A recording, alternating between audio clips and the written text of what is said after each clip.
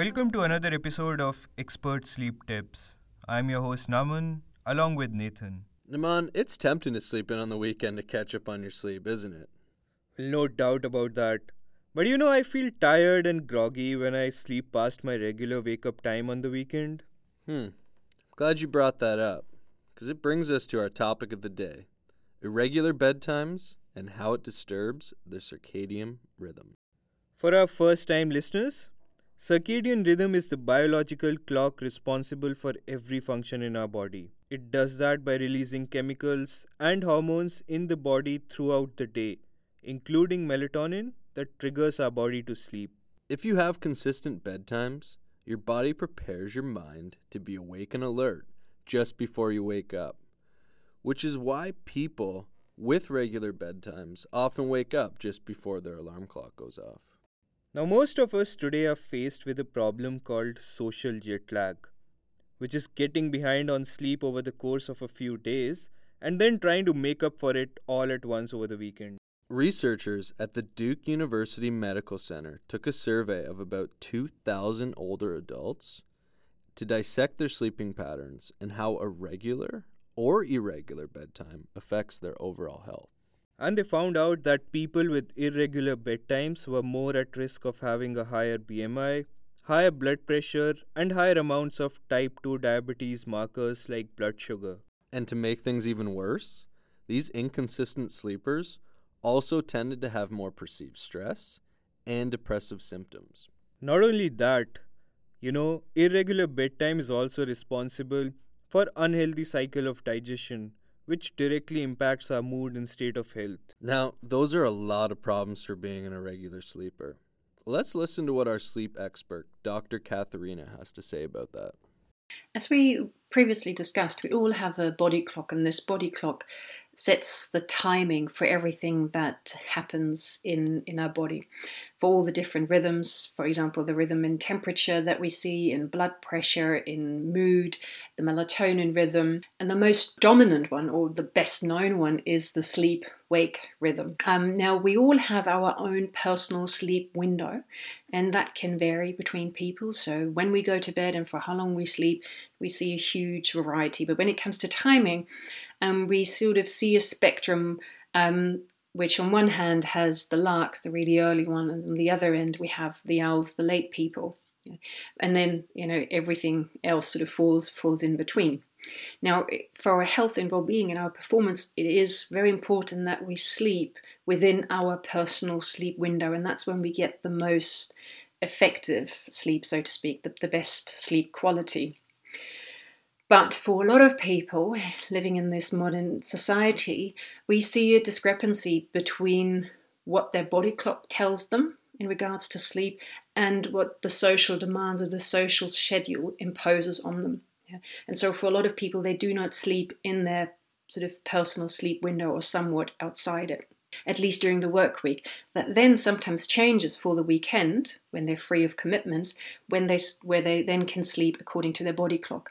And so then what happens over time is that there's an almost constant shift, and for some people it is literally from day to day to day, a different constant shift as to when they go to bed and when they wake up. And that sort of starts to confuse our clock, because related to sleep and wake is also the pattern of light exposure. So the more regular I am in my sleep-wake cycle, the more regular my light exposure pattern is. When I open my eyes, that happens around the same time every day. And when I close my eyes for sleep, that also happens around the same time every day. And so then my clock can nicely get into a 24-hour rhythm, and it can start to anticipate what will happen next based on the rhythm it's now aligned with. But when my sleep-wake behavior constantly changes, and therefore my light exposure constantly changes, the clock doesn't really know when to start and when to end. And therefore it then struggles to set the right triggers for certain processes within the body to start or end. And that over time can lead to problems around health and well-being, and also impact on our performance. Now, social jet lag is a term that comes up in this regard, and that really talks about this mismatch between the biological clock and the timing of the social clock. And social jet lag can be measured across time in hours. And the bigger that is, the higher your risks potentially, or the contribution or the association with depression, smoking, alcohol consumption, cardiovascular diseases, metabolic diseases, obesity, diabetes, etc. So all of these risks go up. The greater the mismatch and the bigger the social jet lag is. So now that we understand what the problem is, let's look at some easily implementable solutions. We know that the sleep schedule cannot be changed overnight. You have to make gradual changes to it. So if you sleep at 11:45 every night and want to bring it down to 10 p.m., try sleeping earlier by 15 minutes every day. Start off with 11:30 and so on till you reach your target. Earlier if I wanted to get up at 8 a.m., I used to set up an alarm for 7:30 and then kept snoozing it till 8. Trust me, the post-snooze sleep is the worst sleep. I can totally relate to that. Though it takes an initial effort to not hit snooze every day, in a week or so, you'll get used to it. So set yourself a target of not snoozing for a week, and you'll see the changes. Remember as kids our parents had a nighttime schedule for us, changing into pajamas, brushing the teeth, and then a bedtime story. In essence, those were cues for our body to go to sleep.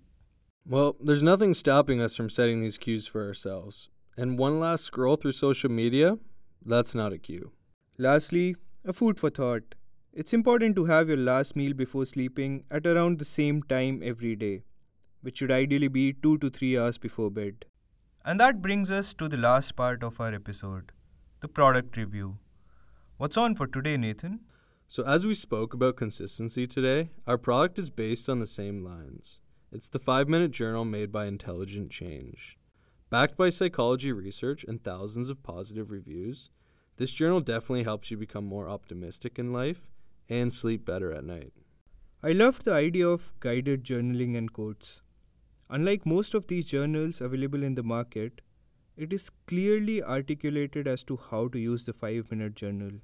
On top of that, they send you weekly letters, stories, and tips that make the whole experience more useful. It's more like a movement. People are influencing friends and family to get started with this. On that note, it's a great gift for your loved ones as well. And they have a digital version as well, where you can upload daily photos to enrich your journaling experience. Both Nathan and I have been religiously using it every morning and night, and we love it. And we are sure that you would too. Absolutely. The link to purchase it is in our podcast description. Happy journaling. And that brings us to the end of our second episode. We hope you liked this episode. We would love to get your feedback on this so that we can incorporate that in our future episodes. You can write to us at info@hammock.com. And lastly, if you've cultivated some habits that have helped you maintain regular bedtimes, please do share with us so that we can make it a part of our future episodes.